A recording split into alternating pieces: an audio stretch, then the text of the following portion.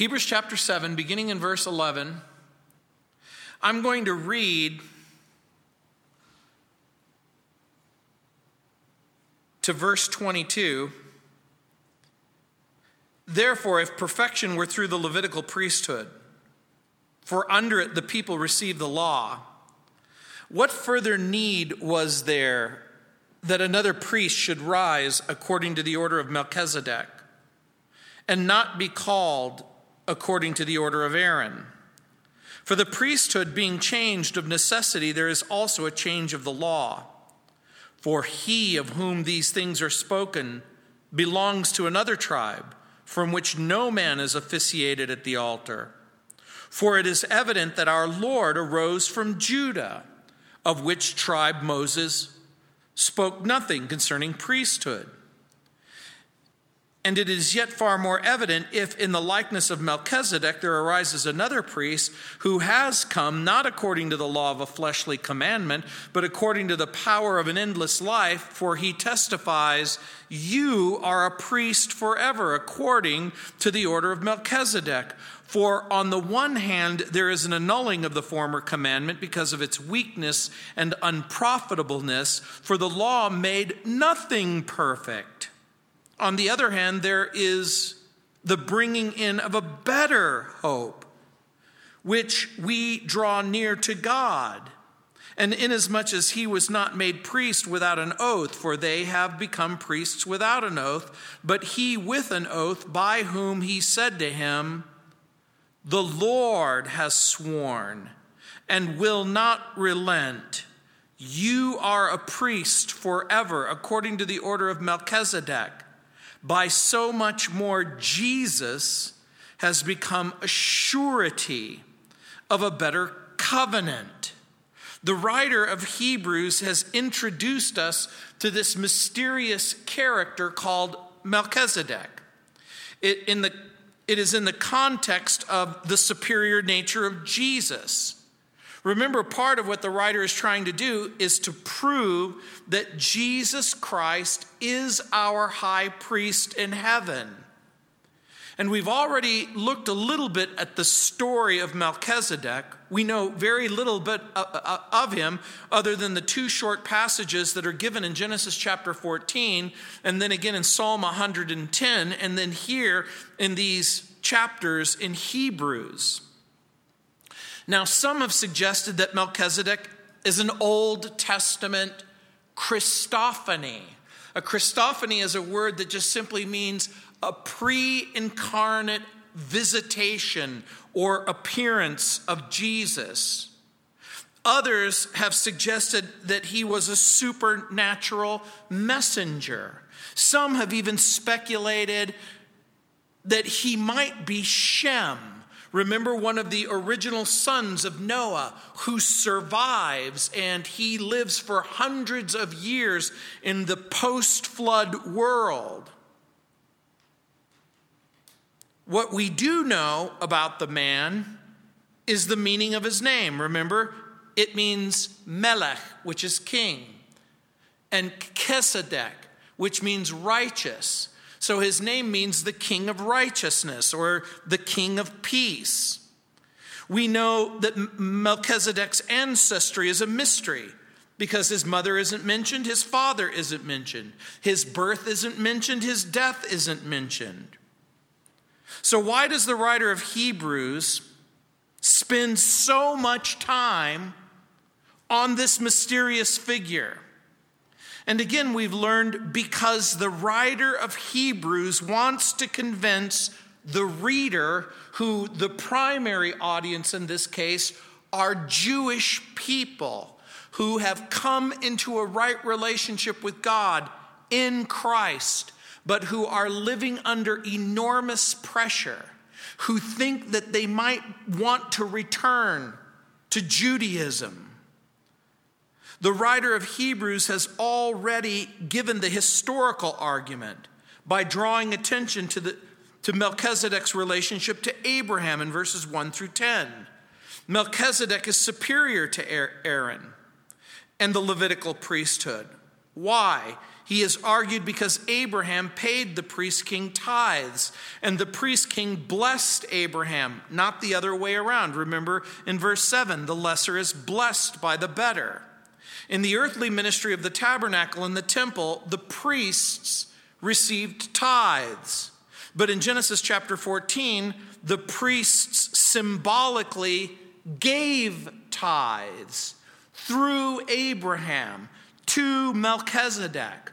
All of these examples were meant to convince the Jewish reader of the inferiority of the Aaronic priesthood and the superiority of the Melchizedek priesthood, which has now been taken on by Jesus. That's not even the right way to put it. The right way to put it is, which has always been and always will be in the person of Jesus. So the writer of Hebrews will now move to further arguments for the superiority of Christ. And his main text is going to be taken from Psalm 110, verse 4. And that's why it's repeated. You are a priest forever, after the order of Melchizedek. His argument is that the psalmist anticipated the future setting aside of the priesthood of Aaron and the priests in the temple. He is arguing that it is impossible to have two God-ordained or two divine priesthoods operating side by side. And the fact that God allowed and established a new order proves that the old order was weak and ineffective. But the writer is basically saying, like those commercials on TV, but wait, there's more. And I know this is so hard for some of you to understand.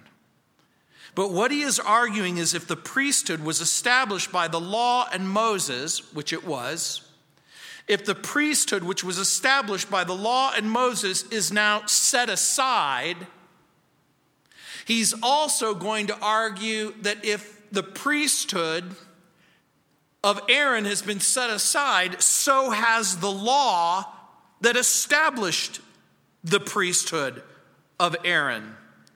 In verse 11, the law made nothing perfect. When the Bible uses the term perfect, it doesn't mean sinless. What it means is accepted by God or acceptable by God.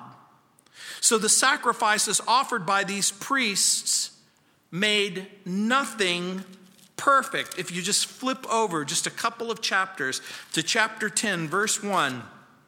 For the law, in chapter 10, verse 1, for the law having a shadow of the good things to come, and not the very image of the things that can never, with the same sacrifices which they offer continually year by year, make those who approach perfect. That means accepted by God. Aaron was made a priest, but not forever. Aaron offered sacrifices that made no one perfect. Jesus is a priest forever. How do we know? Because he died and he came back to life. The writer is saying that the psalmist said that Jesus would be a priest forever. This is evidenced by his endless life in verse 16. Did God acknowledge Aaron and his sons in the elaborate ceremonies that are talked about in Exodus chapter 28 and chapter 29 and chapter 30? The answer is yes. But the Lord never swore an oath for an eternal priesthood for them. The writer is arguing because God never intended for the priesthood to last forever, it would come to an end. But when God ordained Christ to be a priest forever, he always intended that he would be a priest forever. So let me try to make this clear.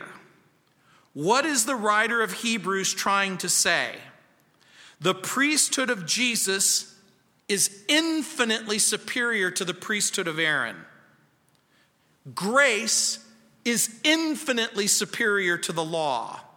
Jesus is infinitely better than the types and the shadows that prefigured him. The substance of Jesus is better than all the symbols of the past. Is there anybody in the whole wide world that you care about? Some of you are saying yes, some of you are saying there's zero. There's nobody like that in my life. Okay, talk to me for just a second. Pretend it's a Pentecostal church. Is there anybody that you care about? It might be children, grandchildren, whatever. Do you have pictures of them? Which would you rather have, a picture of them or them? Now, it's okay to have a picture of them, just in case it's inconvenient and you're in a place where they can't be with you. But imagine if a person said, keep the picture, but I'm going to take your loved one. Would any of you be satisfied with that? So the writer of Hebrews is basically saying, why would you be satisfied with the symbol when you can have the substance? And so he's saying the blood of Jesus is infinitely superior to the blood of bulls and goats. And so now look at verse 11. Therefore, if perfection, read, a person accepted by God. Therefore, if perfection were through the Levitical priesthood, for under it the people received the law. When Moses received the law, he also received instructions concerning who is going to be a priest, the sacrifices that were acceptable, and how they were going to be offered.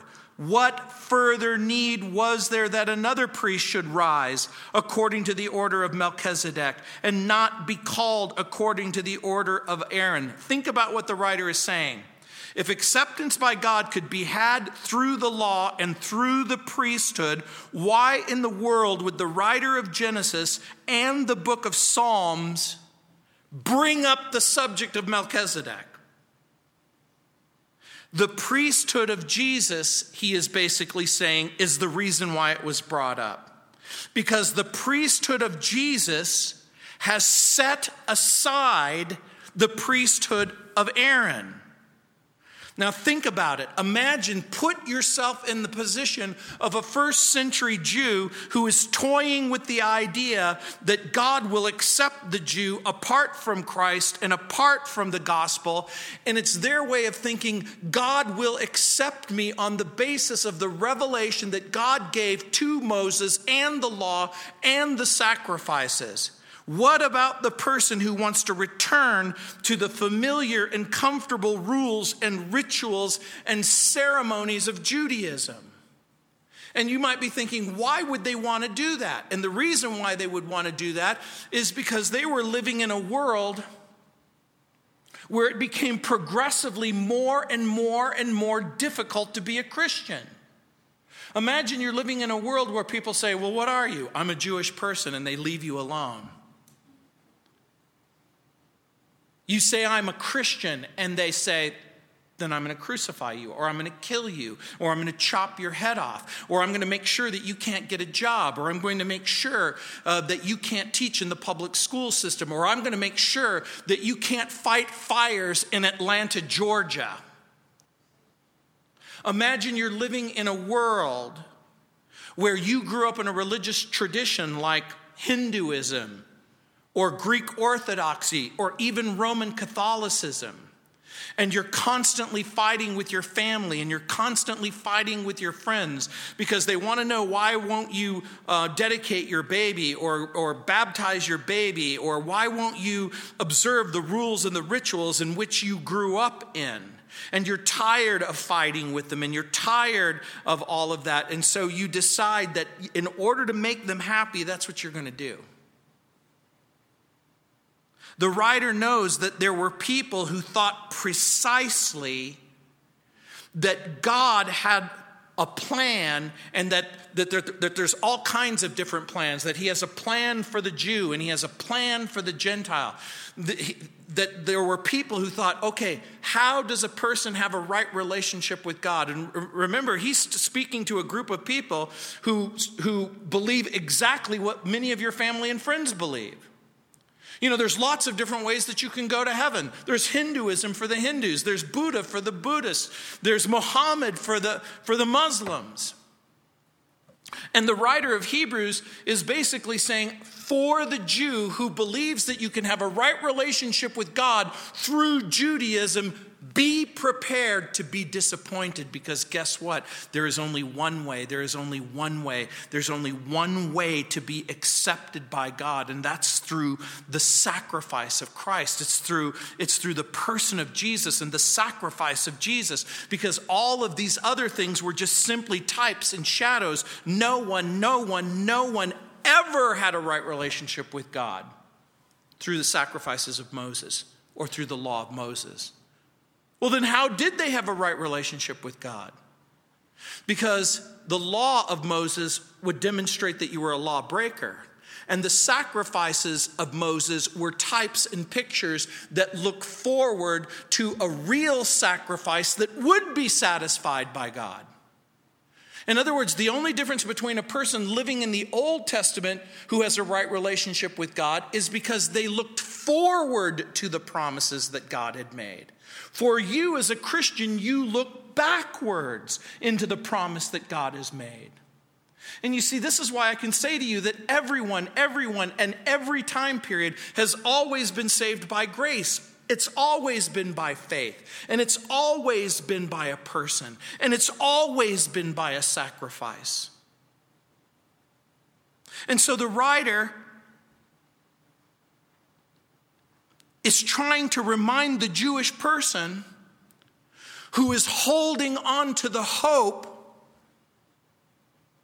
that they can have a right relationship with God through Judaism, that can't happen. Well, wait a minute. The priests made offerings. Yes, they pointed to a perfect priest and a perfect offering.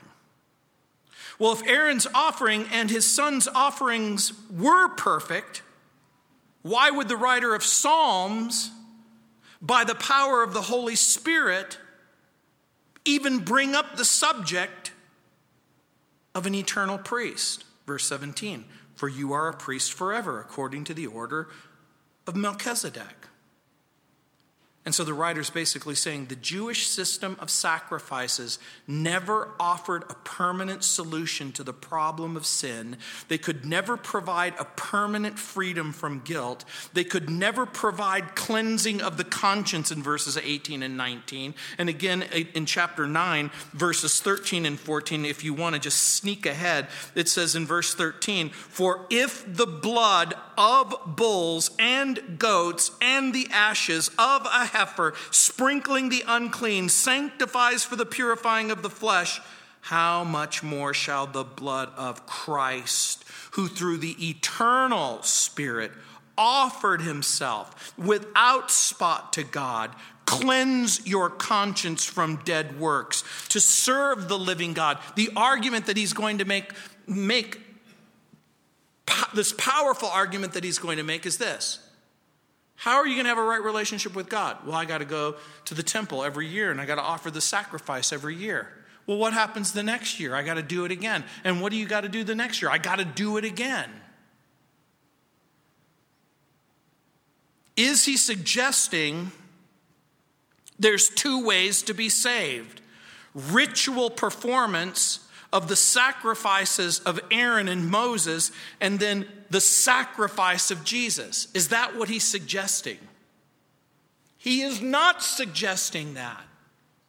He's reminding everyone there was never, ever two ways to be saved. There was always only one way. You mean from the very beginning? Yeah, from the very beginning. You mean from the very time that Adam and Eve were driven out of the Garden of Eden, and you have Cain and you have Abel, and Cain offers a sacrifice of fruits and vegetables, and Abel offers the sacrifice, a blood sacrifice. One is accepted by God, the other is rejected by God. And I know it sounds horribly simple, but it remains true. There's always and forever will be only two types of religion. The religion that is rejected by God, and the religion that is accepted by God. What is the religion that is accepted by God? It's one that involves grace. It's one that involves a person. It's one that involves faith. It's one that involves a sacrifice, a blood sacrifice. And what's the other one? Everything else. Everything else.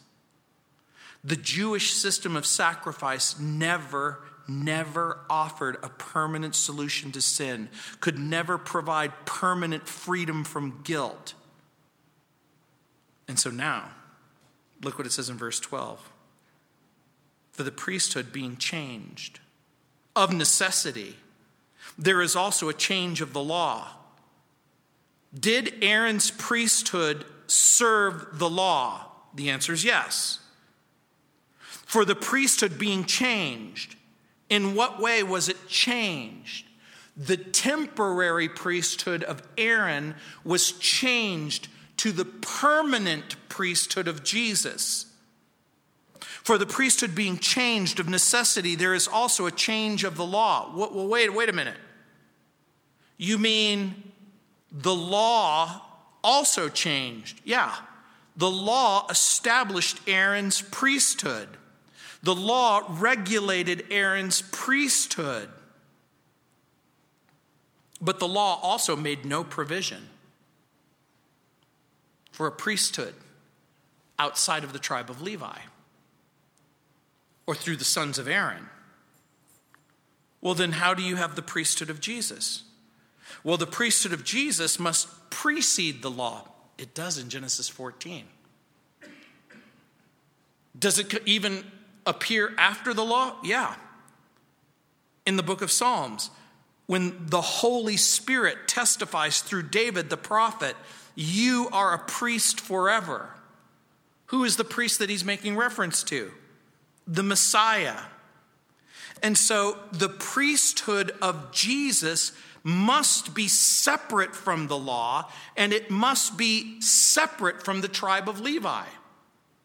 And so he says in verse 13, the priesthood of Jesus is separate from the law, and then it is separate from the Levitical tribe. Look in verse 13. For he of whom these things are spoken, that's Jesus, belongs to another tribe, from which no man has officiated at the altar.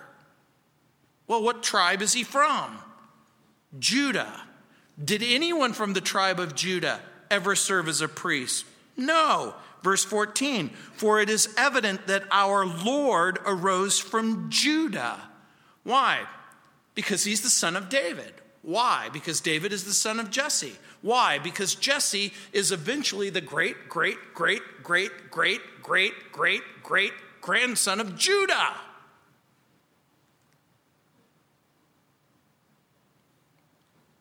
So he says,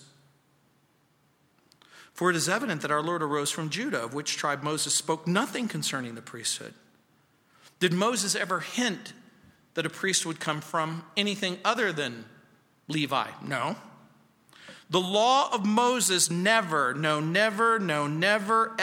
ever authorized anyone from the tribe of Judah to be a priest. The Jewish people are thinking, but you just said Jesus is a priest. Yeah. So now I'm going to ask you the simple question. Is Jesus a priest? Yes. Well, how can this be? The writer is saying, because the law has been changed. How can that be? For those of you who happen to be here on Sunday, remember I taught through Matthew chapter 5, verses 17 through 20. And again, I don't want to belabor the point, and I don't want to preach that sermon all over again. You can get it in the media room. In Matthew chapter 5,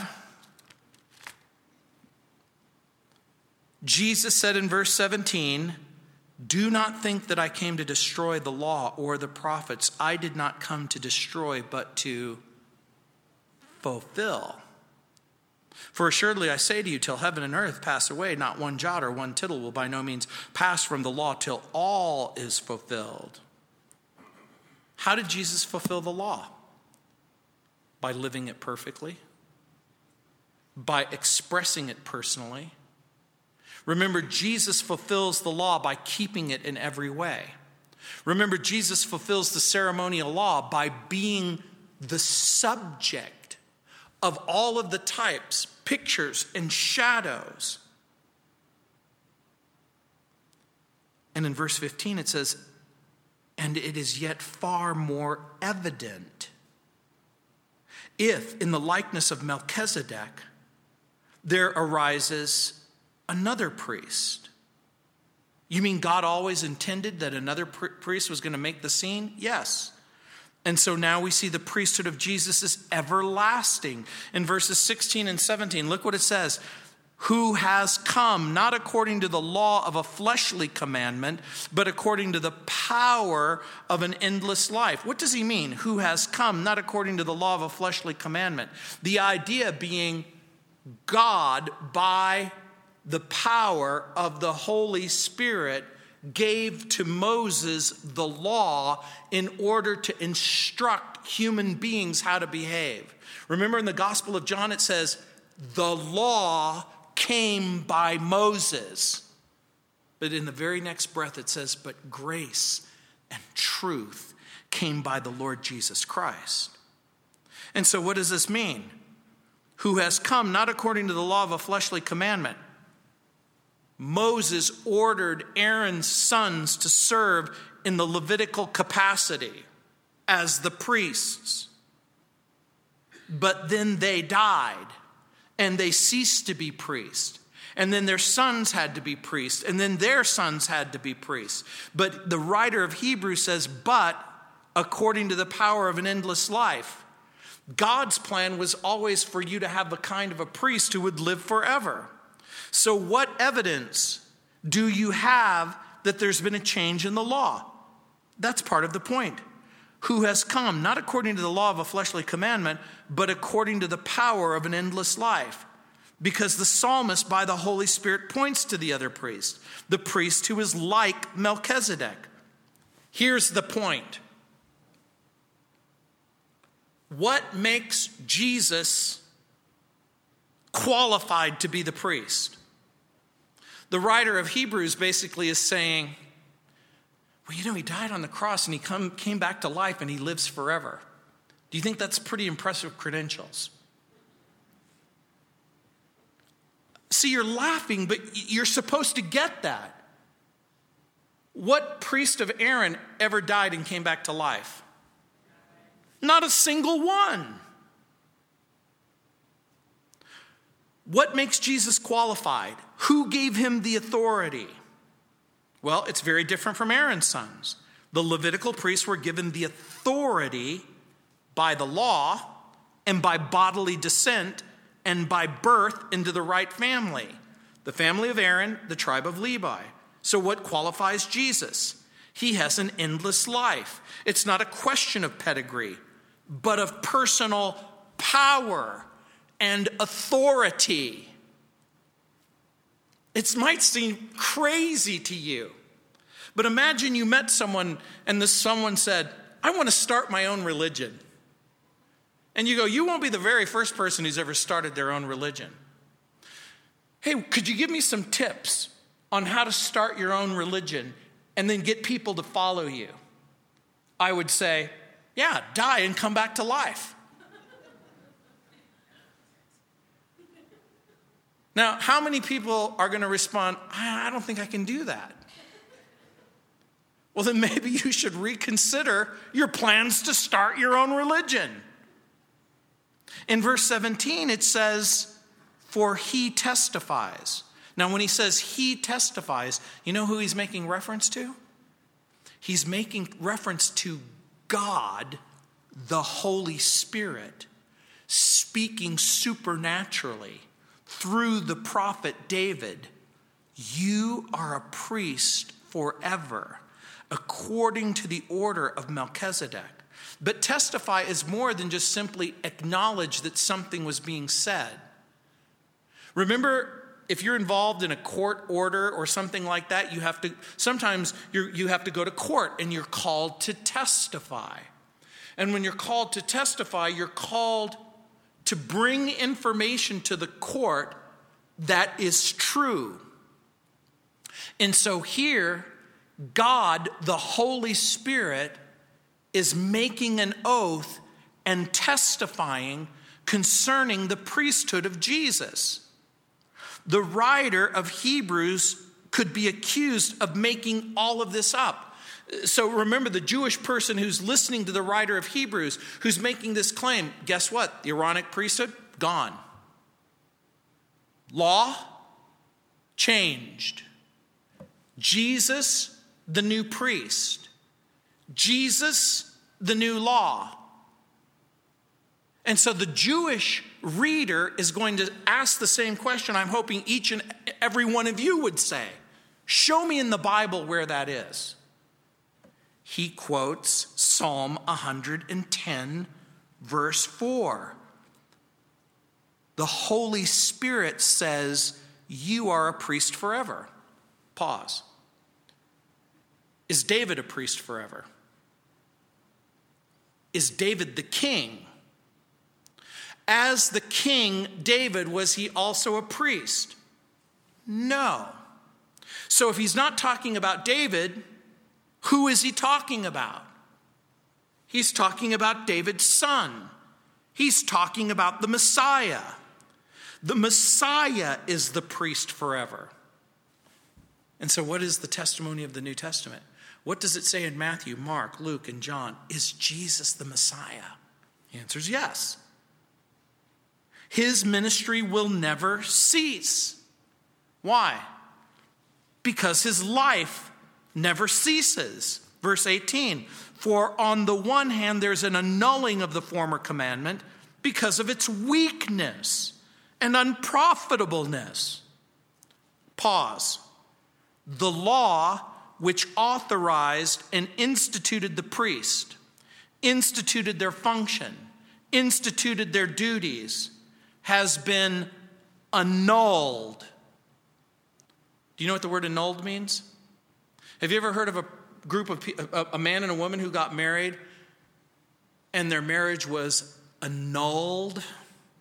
It means it was made void. In the Roman Catholic tradition, they have a system whereby if you hire the right guy and you know the right people, you can get the right annulment. And what the Roman Catholic Church will basically say is if your marriage gets annulled, it was like it never existed. And so what is he saying? The law which authorized and instituted the priests, the functions, their duties, has been annulled. That means made void. But then what happened? It's substituted for a new law. What law is that? It's the better law. What better law is that? It is everything that Jesus has said and done in the New Testament. Remember, we talked a little bit about that for those of you who were here on Sunday. That's exactly what happened. So how was it canceled? By the life of Jesus and the death of Jesus and the resurrection of Jesus. In what way was the former commandment weak and unprofitable? The writer of Hebrews is anticipating the argument by the reader. Well, wait a minute. Wasn't the law given by God? What's the answer? Yes. Wasn't the law given by God to Moses? Isn't it a supernatural law? Yes. Well, then why would God do such a thing? Why would God give the law and then cancel the law? Because the answer has to be that God never intended the law to be permanent. He always intended that it would be temporary. God never intended the Aaronic priesthood to be permanent. He always intended it to be temporary. It was a preparation. A preparation for what? A permanent priest. Well, what were the temporary sacrifices for? They were a preparation. For what? A permanent sacrifice. The partial gives way to the perfect. The temporary gives way to the permanent. By the way, was the ritual and was the sacrifice a way of salvation? The answer is no. Well, what's the true significance of the priesthood? What's the true significance of the sacrifice? They became a type and a picture of the true priesthood of Jesus and the true sacrifice of Jesus. Verse 19, for the law made, read it for yourself. For the law made nothing perfect. Wait.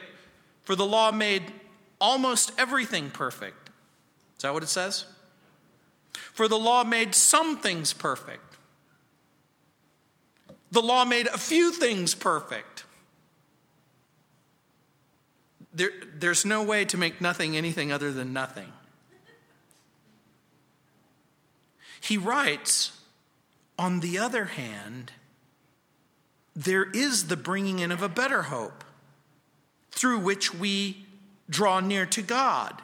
Here's the writer's argument. The law made nothing perfect. Jesus makes everything perfect. Now remember what the word perfect means? Accepted by God. Does the Bible tell us that Abel was perfect? Yes, in the sense that he was accepted by God. Was Abraham perfect? Yes, in the sense that he was accepted by God. Isaac and Jacob, perfect? Yes, in the sense that they were accepted by God. David, yes, in the sense accepted by God. In what way was the law weak and unprofitable? The writer's arguing it never saved anyone. It never gave anyone a right standing with God. The law didn't make it possible for people to enter into the presence of God. So imagine, for those of you who remember Sunday, I talked about 613 commandments. If you knew all 613 commandments, and you faithfully obeyed, and you never, ever, ever broke ever a single commandment, could you enter into the presence of God? Theoretically, yes. Did anyone ever do that? No. Even one time? No. Out of all of the millions, possibly billions of people, how many survived keeping the law intact? That would be zero. So, did the law make it possible for people to experience the presence of God? No, it had exactly the opposite. The law revealed the problem of sin and the enforcement of the trespass. The law was a constant reminder that the sin problem had to be dealt with and that the sin problem had to be answered once and for all. And the law made nothing perfect that is accepted by God. Again, look at the phrase, a better hope through which we draw near to God. The better hope is a guaranteed hope in verses 20 and 21. We're saved by the gospel. We're saved by faith. We're saved by Jesus. And so the Christian has hope. And the Christian has access to God. Why is all of this important? Remember. For the Jewish person who wants to have hope and wants to have access to God, is he or she going to get it through Judaism? No. For the person who wants to have hope and for the person who wants to have access to God, are they going to get it through religion? Are they going to get it through wishful thinking? Are they going to get it by being the best person they can possibly be? Remember when he says a better hope, because that's one of the key words in the book of Hebrews. The Greek word is kriton. The writer has already said, Jesus has a better name than the angels, chapter 1, verse 1 through chapter 2, verse 18. Jesus is better than the prophets. Jesus is better than the angels. Jesus is better than Moses. Jesus is better than Joshua. Jesus is better than the priest Aaron. Jesus has a better message. Jesus has a better rest. Jesus has a better ministry. Jesus will allow us to enter into a better sanctuary. Jesus will provide a better sacrifice. Are you starting to get the drift that maybe Jesus is? Well, isn't that arrogant for you to say that Jesus is better? You might think it's arrogant for me to say so, but the writer of Hebrews says he's better. Well, you're both arrogant then. Okay. What can I say?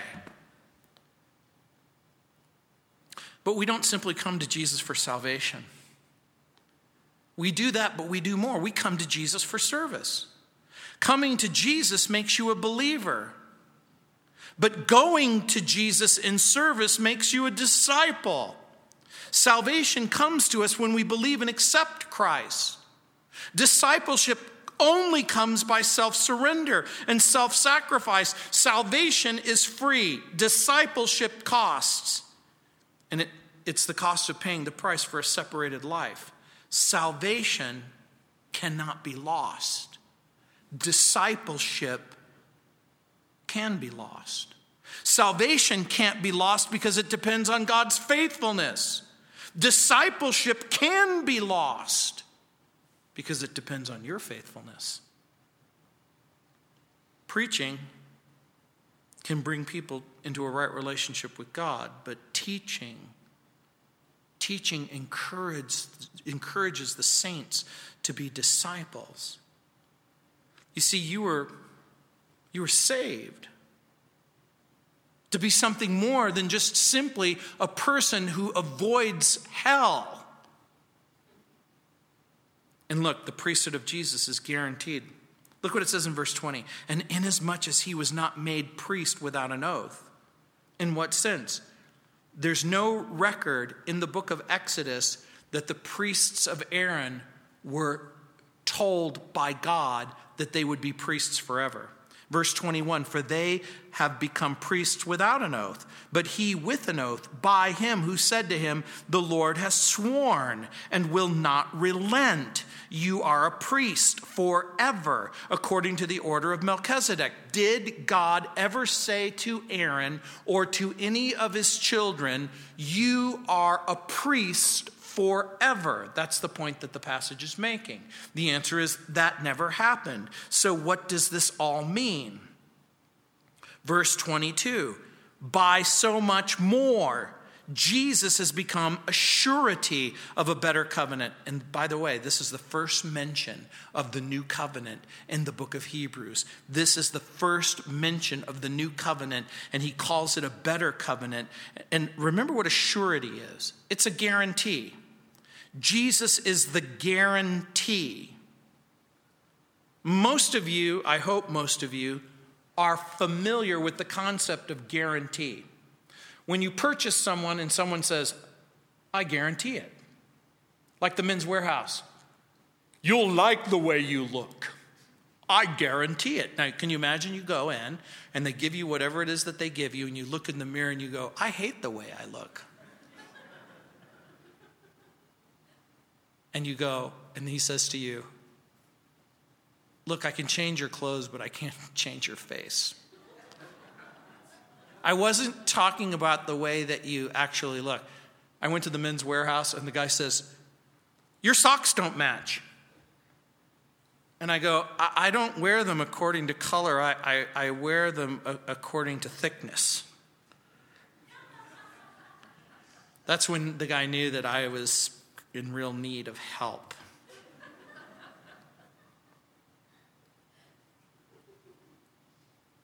He guarantees it. Now, remember, a guarantee is only as good as the person or the authority who makes the guarantee. Who has guaranteed the priesthood of Jesus? God. Now, again, so far from what you know about God, is he a liar? If he makes a promise, is he going to keep the promise? And that is the point. So when he says, so much more, Jesus has made a surety of a better covenant. The Hebrew word for covenant is beret. The Greek word for covenant, which is translated here, diatheke. The word means an agreement, a promise. And in the context, it means the agreement or the promise that God makes to humanity. And so here it means a covenant between God and man. In the Bible, a covenant falls into two categories. There are unconditional covenants and there are conditional covenants. There are at least 8 covenants mentioned in the Bible. There was a covenant with Adam before the fall, and then there was a covenant after the fall. There was a covenant with Noah, and many of you remember it, that the earth would never again be completely destroyed by water, that there would be seasons in due time. And then there was a covenant with Abraham, and there was a covenant with Moses, and there was a covenant with David, and then there would be a covenant with the church. And then there would be a covenant with Israel in Jeremiah 31:31, in Isaiah 42, verse 6. And the covenant that God makes with Israel is that God would eventually bring Israel back to himself, that he would forgive her iniquity and forget her sin, and that God would use the Jews to reach the Gentiles, and that God would establish the Jews in the land forever. And so the priesthood of Jesus is guaranteed, not by wishful thinking, but by God's oath.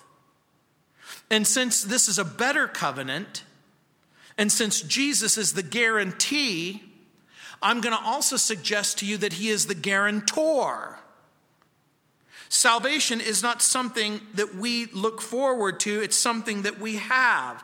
Remember, I told you that in the Old Covenant, people looked forward to Jesus. In the New Testament, we look back to Jesus. The Old Covenant looked forward to a future possession. The New Covenant looks back at a present possession. In the Baker Bible Commentary, the author puts it this way. He says, quote, "One does not require a guarantor for what you already have.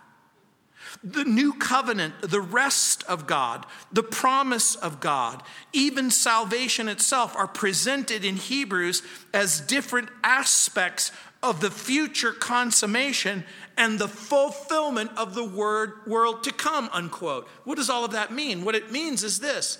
Do you have a right relationship with God in Christ? Yeah. Then you're saved. How long are you saved? Forever. The writer of Hebrews says, the writer of Ephesians says, you're already in heaven. And you're thinking, I don't feel like I'm there. The writer of Ephesians says, you are there. So what exactly is this new and better covenant? Again, the writer of Hebrews connects the role of Jesus as high priest with this better covenant, and these two things are connected. In what way? Because Jesus is a priest forever, we've already gotten that part. Can Jesus keep promises forever? Yes. Will he love you forever? Can he intercede for you forever? Will his sacrifice be acceptable to God forever? Will his grace be sufficient forever? So in what way is he our guarantee? His death, his burial, his resurrection has provided the righteous basis on which God could fulfill the terms of the covenant. And what are those terms? Remember, Jesus says it at that Last Supper, which we talk about so much. Remember when he takes bread, he breaks it, he gives it to the disciples. He says, take this and eat it, all of you. This is my body, which will be broken for you. Again, he gives thanks and praise. He takes the cup, gives thanks and praise, and he says, this is the cup of my blood, the blood of the new and the everlasting covenant, which will be shed for you. What is the basis of the covenant? He talks about it in John chapter 11 to Mary and Martha after Lazarus is dead. Remember, he says to him, I'm the resurrection and the life. He that believes in me, even if he were dead, yet shall he live. And whoever lives and believes in me will never die. What is the basis of the covenant? Know me, believe me, trust me. How can we be sure that you're going to make good on your promise? I'm going to come back to life and I'm going to live forever. His perpetual priesthood makes it possible to keep his unbreakable promises. And now verse 23. Also, there were many priests because they were prevented by death from continuing. So the writer of Hebrews began with the historical argument in verses 1 through 10, continued with the doctrinal or the theological argument in verses 11 through 25. But now, as we come to the end, he's going to have this practical argument as it relates to Christ and the believer. And he's going to begin by saying the priesthood of Jesus, perpetual. There used to be a lot of priests. What happened to them? They were prevented by death from continuing. How did the Aaronic priest lose his job? He died. It sounds simple, doesn't it? How could Jesus possibly lose his job? What's the right answer? Let's just pause for a moment. Did Jesus die? Yeah. Did he come back to life? Do you anticipate him ever dying, ever again? In the book of Revelation, he says, I am he who is dead, and now I'm alive, and I'm alive forevermore. I dare you to try and make him go away. And that's the point that he's making. This is the practical argument. But he, because he continues forever, has an unchangeable priesthood. The Lord doesn't need to be replaced by a new generation. One day, these gray hairs that you see on top of my head, they're going to fall right out of my head. I think most of you know that I'm older right now than I've ever been before.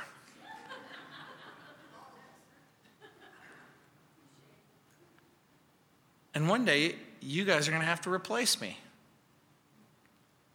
But what's wonderful is Jesus will never be replaced. Jesus has an unchangeable priesthood. Think about it. His intercession, unchanging. Sacrifice, unchanging. Access to God, unchanging. Verse 25, therefore he is also able to save to the uttermost those who come to God through him, since he always lives to make intercession for them. Think about what the writer is saying. He's able to save who? You. To the uttermost. In what sense? You know what I actually think that the meaning of this text is? I think that the meaning of the text is there's nowhere that you could go to run away from his love, to run away from his grace, to run away from his mercy, to run away from his love, to run away from his grace. Imagine you go to Mars and there's the love and grace and mercy of Jesus. Imagine you could go to the end of this galaxy His love, grace, and mercy. What if you could somehow run to the furthest most portion wherever the universe comes to a dramatic and abrupt halt? No matter where you go, he will find you, since he always lives to make intercession for them. Robert Murray McCheyne used to say, if I could hear Christ praying for me in the next room, I do not fear a million enemies. Yet distance makes no difference. He's praying for me. When McCheyne says, if I could hear Christ praying for me in the next room, I would not fear a million enemies. Pause for a moment and just imagine. Imagine. There is Jesus in heaven praying for you. And you overhear his prayer. There's Jesus. He's praying for Gino or Jeremy or Mindy or Bob or Sheila or Jane or Linda, praying for you. And you hear Jesus praying. Thank you. Thank you for their love. Thank you for that you've accepted them. Thank you that in me, because I love them, you love them. Because I sacrificed for them, you've accepted them. Because I have been the satisfying solution to the problem of their sin. A sin that they rightly deserved punishment, but I took the punishment. Imagine Jesus is praying. Jesus is praying to the Father, and as he's praying to the Father, he's interceding for you, and he's pleading for you, and he's reminding the Father all that he has done in order to make a provision for you. And you're hearing him, and as you're hearing him, can you even doubt for even a moment that the Father's going to say, tough luck, Jesus? Can you imagine that? That's because it's not going to happen. Therefore, he's also able to save. He always lives to make intercession for them. If this thing is saying anything at all, it's saying that he's praying for you right now. Did he pray for you yesterday? Is he going to pray for you tomorrow? And next month and next year? Will he follow you into the future? And as he does, will he continue to pray for you? Spurgeon would say, I have a great need for Christ, but I have a great Christ for my need. Isn't that good? In verse 26 it says, for such a high priest was fitting for us, who is holy, harmless, undefiled, separate from sinners, and has become higher than the heavens. Think about what he just said. What does the writer mean when he says, for such a high priest was fitting for us? Do you know what that word fitting for us means? It means suitable. Do you know what suitable means? It means appropriate in order to meet our need. Question. Was there any priest of Aaron who could meet your need? No. What kind of a priest do you need? Do you need a priest who can go to God once a year or every moment of every day? Why? Let's just do the math here. I think I need a priest who can go to God every moment of every day. Hey, by the way, do you need a priest who can get God's ear and keep God's ear? Yes. Were the priests of Aaron holy, harmless, undefiled, and separate from sinners? Not if you believe the Bible. Aaron himself built a golden calf. The sons of Eli were gluttons and immoral. Were the priests of Aaron holy, harmless, undefiled, and separated from sinners? Question. Were they supposed to be holy, harmless, undefiled, and separated from sinners?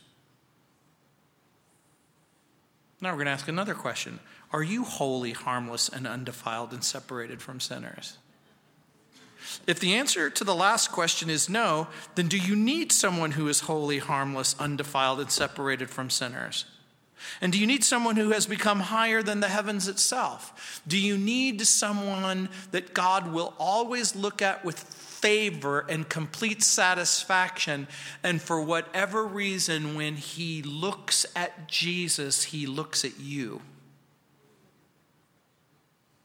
That's what that means. The ministry of Jesus, according to this, permanent, perpetual, perfect, eternal holy Son of God, Levitical priest without exception, had to offer a sacrifice for themselves. Jesus will offer himself as the sacrifice. Jesus is a substitute for everything. But nothing can serve as a substitute for Jesus. And look what it says in verse 27. Who does not need daily, as those high priests, to offer up sacrifices, first for his own sins, and then for the people's. For this he did once for all when he offered up himself. Priests had to offer a sacrifice for themselves and then for the people. Jesus never had to offer a sacrifice for himself because he was perfect. And then offers himself the sacrifice, the satisfying sacrifice, the once and only sacrifice. Jesus doesn't have to die over and over and over again. For the law appoints as high priests men who have weakness, but the word of the oath which came after the law, that's the testimony given in the book of Psalm by the Holy Spirit through the prophet David, appoints the Son who has been perfected forever. And now we begin to understand it. Jesus, better than angels. Jesus, better than Moses. Jesus, better than Aaron. Jesus, better than everything. And so, here's your question. Imagine I had some nice, wonderful balls of clay. How many of you ladies would trade me your engagement ring or your wedding ring for dirt clods? Do I have any takers whatsoever? I'll give you a dirt clod for your diamond. Are all of you smart enough to keep the diamond? Who wants to trade Jesus for something temporary, for something imperfect, incomplete? Why would you give up something that's guaranteed for something that's not guaranteed? The priesthood of Jesus, independent of the law, verses 11 through 15. Sufficient in every way, verses 18 and 19. Perpetual, verse 23. Permanent, verse 24. Holy, verse 26. Flawless, verse 28. Go to him. Pray to him. Believe in him. Trust in him. Let's pray. Heavenly Father, Lord, we pray for every single person who is going through that gigantic struggle, wondering if they should trust something other than Jesus. Trust someone other than Jesus. Lord, I pray that you would fill their hearts with the knowledge that Jesus really is everything. And so, Lord, again, we pray that our heavenly priest, who lives forever, who ever lives to make intercession for us, who reminds you constantly of all the reasons why we should be accepted, that we can take great confidence in that. And if you've never ever trusted Jesus, if you know that you're a sinner, if you want to experience forgiveness of sin, you can trust him right now. Just in the deepest part of your heart, cry out to God and say, Lord, I need Jesus. I need the Jesus who lives forever, who loves forever. I need the Jesus who will be the satisfying solution to my sin. Not just today. I need the kind of Jesus who will cleanse my conscience today and tomorrow and forever. That's who I want for my Savior. In Jesus' name, amen.